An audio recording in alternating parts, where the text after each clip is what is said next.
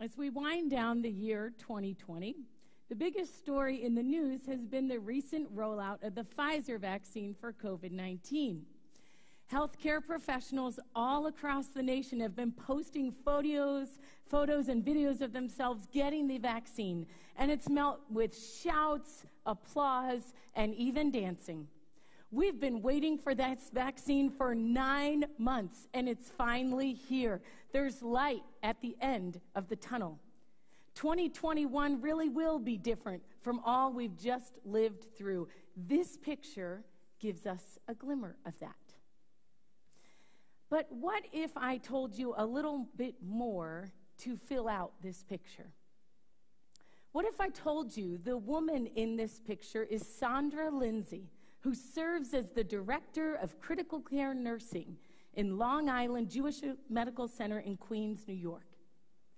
During the first surge in New York from March to May, Miss Lindsay was responsible for expanding to 6 ICUs, tripling their patient capacity, and overseeing all the travel nurses from around the country who'd come to assist them. Watching her eyes glisten with tears as she's vaccinated suddenly takes on new meaning.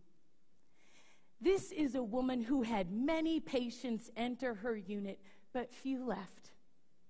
She had seen firsthand the suffering caused by this virus.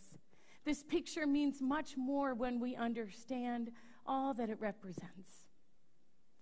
The story we're looking at today also gives us a picture of a glimmer of hope. But like this photo, when we look closer at its context, we are able to appreciate its significance so much more. The story we're looking at today may be familiar to you. This week, as we continue in our series, Mary, Blessed Mother of God, we're looking at the story of the wise men, or magi, who travel from a distant country to visit the baby Jesus with his mother Mary, and who bow before him, offering him gifts of gold, frankincense, and myrrh. Honestly, taken at face value, this story is just weird. It doesn't make sense. A lot of odd things happen at Jesus' birth, but isn't this one a bit extreme? Educated grown men from a distant land lying prostrate on their faces before a baby, giving him gifts? What's a baby going to do with these gifts anyway? I want to spend some time looking more closely at what this picture represents, how it actually foreshadows all that is to come. We'll look more closely at 3 elements of the picture, and then I hope it will not only make sense, I hope we will find that we too want to join in the Magi's response as well. We'll spend time looking at 3 images depicted in this scene: the wise men, King Herod, and the baby. First, the wise men, or magi. They weren't kings, most likely, despite the Christmas carols written about them. And there probably weren't 3 of them. We simply infer that from the number of gifts they bring. Here's what we do know. They are Gentiles, meaning non-Jewish. They are pagans, meaning irreligious. And they are scholars, most likely from Persia, modern-day Iraq, where the best astrologers of the first century lived. These aren't recreational stargazers. This is their expertise. They meticulously scanned stars, observed patterns, and noted unusual instances. And whatever they see propels them to embark on a 1,000-mile journey in first century road and transportation conditions to worship this baby. God somehow reveals to them in a way they could understand that life as we know it has changed with the birth of this king. They ask King Herod in Matthew 2:2, "Where is the one who has been born King of the Jews? We saw his star rose and have come to worship him." Now, I have known many grandparents who would drive hundreds of miles to see their new grandbaby. Some of you this year have driven thousands of miles to hold those little babies in your arms because flying was out of the question for some new parents. Grandparents making a road trip to see a baby, definitely. But strangers? And not just to admire, but to adore, to bow before. Verses 10 and 11. When they saw the star, they were overjoyed. On coming to the house, they saw the child with his mother Mary, and they bowed down and worshiped him. Jesus, anywhere from birth to 2 years old now, is with Mary. And I picture someone saying as the entourage arrives, Mary, there's someone at the door? We don't know Mary's response in this moment. Was she surprised? Or had she come to expect this? Of course there's someone at the door. First the angel Gabriel, then cousin Elizabeth's pregnancy, then the shepherds, then Simeon and Anna. Who's next? But I don't know that even she could have prepared for who was next. Because these wise men are the last people you'd expect to come bowing. The word literally is lying prostrate before Jesus. They are the last people you'd expect to even know about his birth to begin with. Gentile pagans? Isn't this a king for Jewish religious people? Foreigners? Dabblers in the dark arts?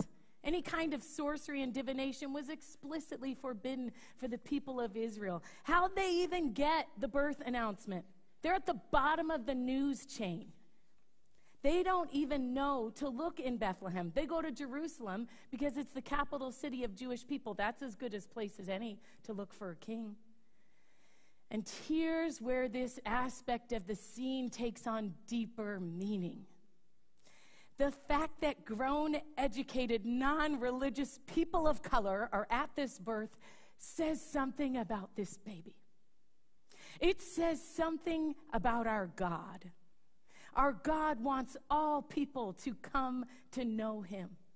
Right from the start, we are given a picture of God who invites people far away with no religious background to come find him, even the least likely. God wants to draw all people to himself.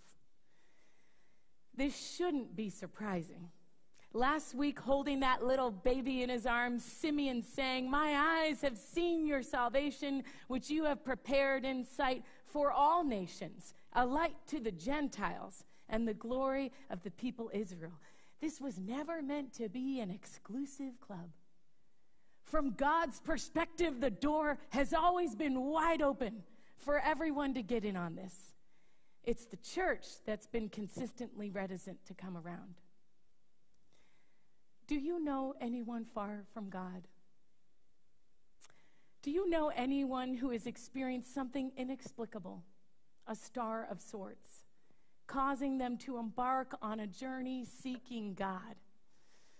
This scene serves as a powerful reminder right from the beginning. The table is wide open. In fact, this table is not complete without this kind of diversity. You usher them right in. The second element I want to focus on is King Herod. Every story needs a villain, and we have a good baddie in him. The verses hint Herod is up to no good. He's calling secret meetings and interrogating the Magi about exact dates. He doesn't want to give any credibility to their claims, so he plays it cool, sending them on a reconnaissance mission to report back to him the coordinates of the target. But the Magi don't return. They are divinely directed again, this time by a dream, to avoid Herod and take the longer, more circuitous route home. Immediately afterwards, we read in Matthew 2:16, when Herod realized he'd been outwitted by the Magi, he was furious. And he gave orders to kill all the boys in Bethlehem and its vicinity who were 2 years old and younger, in accordance with the time he'd learned from a Magi. Then what was said through the prophet was fulfilled. A voice is heard in Ramah, weeping and great mourning.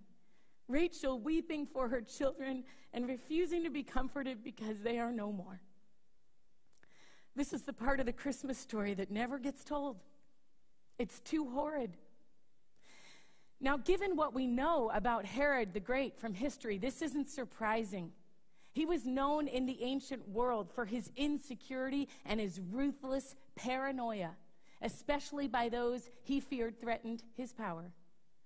A lot of people in his inner circle wound up dead, from his political opponents to his own children. But a baby in small-town Bethlehem born to an unwed teenage mother, that's what threatens Herod the Great? The ironic thing is, Herod isn't being paranoid here. He does have reason to fear. Herod was installed by Rome as the king of the Jews, but another king has just been born. The angel told Mary when he announced Jesus' birth in Luke 1:32, the Lord God will give him the throne of his father David, and he will reign over the house of Jacob forever. His kingdom will never end. And this scene is a mere foreshadowing of what is to come. The evil villain is thwarted. King Herod is outsmarted by the one born king of the Jews. The one ruling with his iron fist is bested by a chubby fist. He's just a baby, but somehow he still outmaneuvers Herod's attempts at killing him. And while it is just a glimpse of it, this scene foreshadows the day when this king will finally take his place in his rightful kingdom. And when he does, when this king grows up and ushers in his kingdom fully, he will not rule by fear or threat or deceit or violence. He will rule with righteousness and justice and mercy and love.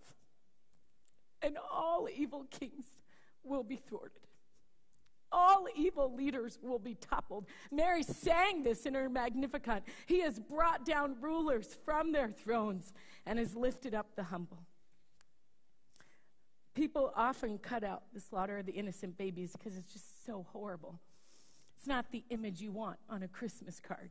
It's not good for business. But I think this is one of the most important parts of the Christmas story,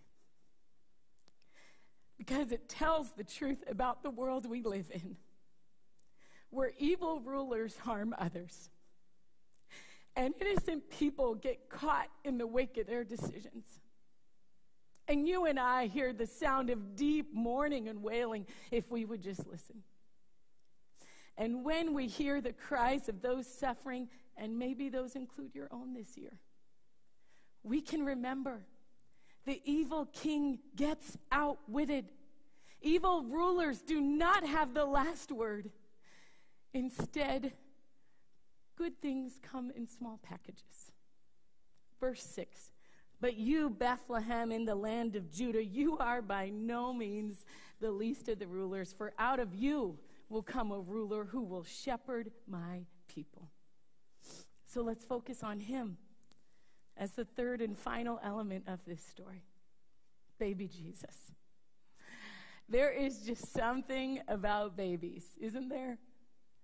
Babies pretty much of any species are adorable. Take Grogu from the Mandalorian series. Who knew a baby Yoda-like species would be so cute? I mean, think of Yoda. Now baby Yoda. Human babies always inspire. They are always miraculous.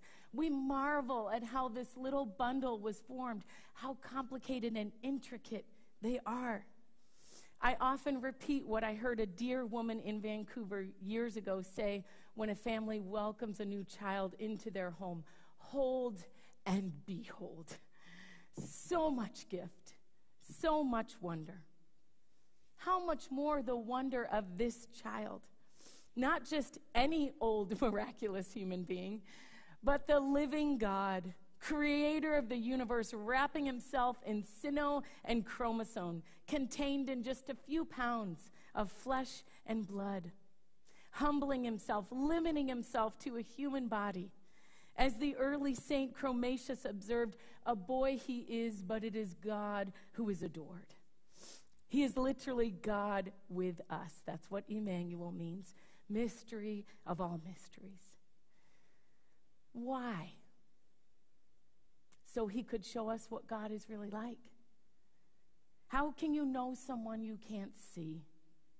Colossians 1:15, the Son is the image of the invisible God. John 1:18, no one has ever seen God, but the one and only Son, who is himself God, has made him known. Jesus looks like his Father, not Joseph, but the living God, the creator of this world and of you and I. Every story recorded about him gives a picture of what God is like. Watch him touch and heal the leper. See him look the prostitute in the eye. Bless the children. Forgive the tax collector. Welcome the marginalized. Challenge the skeptic. Engage the seeker. Teach and model how to live well. But Jesus wasn't only a lesson to show and tell what God is like. He also came to sacrifice his life for us. 1 Peter 2:24 puts it like this: he himself bore our sins in his body on the cross, so that we might die to sins and live for righteousness. By his wounds you have been healed. He had to be a human body to stand in the place of all human bodies. He had to bear the weight of all sin and suffering and death in his humanity, so that all humanity might be saved through him. Those who put their trust in this baby will also know life after death. I don't know exactly how much was revealed to the Magi that first Christmas, but somehow they know enough. They know enough to expend significant time, energy, effort, and even treasure to plod over deserts, climb mountains, and search for this boy king, this baby God with us. And when they find him, they're overjoyed, and they bow before him and worship and present him with gifts fit for a king. Do you see what this all adds up to?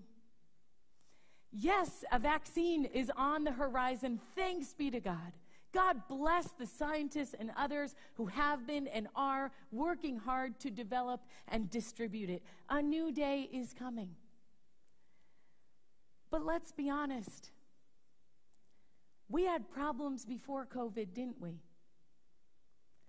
There are some things this vaccine, as good as it is, will not solve. The health diagnosis you were dreading, the broken relationship in the family, the vindictiveness of an ex-spouse, the crushing weight of financial debt, the daily grind and isolation of living alone, the deep wounds of racism, the partisan divide in our nation, the loneliness and emptiness experienced by so many. Some people have just lost a loved one to COVID-19. What good is a vaccine for them? Friends, it isn't this particular picture of the Magi bowing down before the baby that offers real hope. It's what this picture points to. It's what this picture is intimating, foreshadowing for us. And the Magi get it. Somehow, by God's grace, their eyes are opened and they can see that once this baby comes, the rest is history. The trajectory is set. It's as good as done. God's great plan for redeeming human creation, for establishing shalom, for ushering in his kingdom of goodness, justice, and righteousness is underway, and there's nothing that can stop it. Or as John 1:5 puts it, the light shines in the darkness, and the darkness shall not overcome it. Just as Jesus once came into a dark world, where evil kings and innocent people suffer in their wake, Jesus Christ will come again. And that time, he will usher in his kingdom fully. Revelation 22, no longer will there be any curse. There will be no more night. They will not need the light of the sun, for the sun, S-O-N, the Lord God himself will give them light. I, Jesus, am the bright morning star. When Jesus comes again, and the king is on his throne, exercising his reign all across this land, Revelation 21:4 says he will wipe every tear from their eyes. There will be no more death or mourning or crying or pain, for the old order of things has passed away. Behold, I am making all things new. Friends, in that day, even death will die. And all around the throne, people will flock in from every tongue and tribe and nation. Justice will be served. Evil kings causing suffering will be dealt with. They'll not be permitted to rule. Instead, in their place, a king who rules with justice and mercy will reign. A king who sheds his innocent blood for others' behalf. So yes, bow before the king, Magi. Bow before him. Not just for who he was when he came that first Christmas, or for who he was when he died for us. Here lies Jesus, King of the Jews, was the sign above his head on the cross. But for who he will be when he comes again. For the kind of kingdom he will usher in. Where anybody can find him. Where evil kings are removed from power. Where the innocent are protected. Where darkness is obliterated. Where the power of death is undone. Yes, worship in Magi. This king, this baby, this ruler, this shepherd, this bright morning star, join the angelic song, worthy is the Lamb who was slain, to receive power and wealth and wisdom and strength and honor and glory and praise. That's the image this scene hints at, and that I hope will make this picture all the more meaningful to you. Let's pray.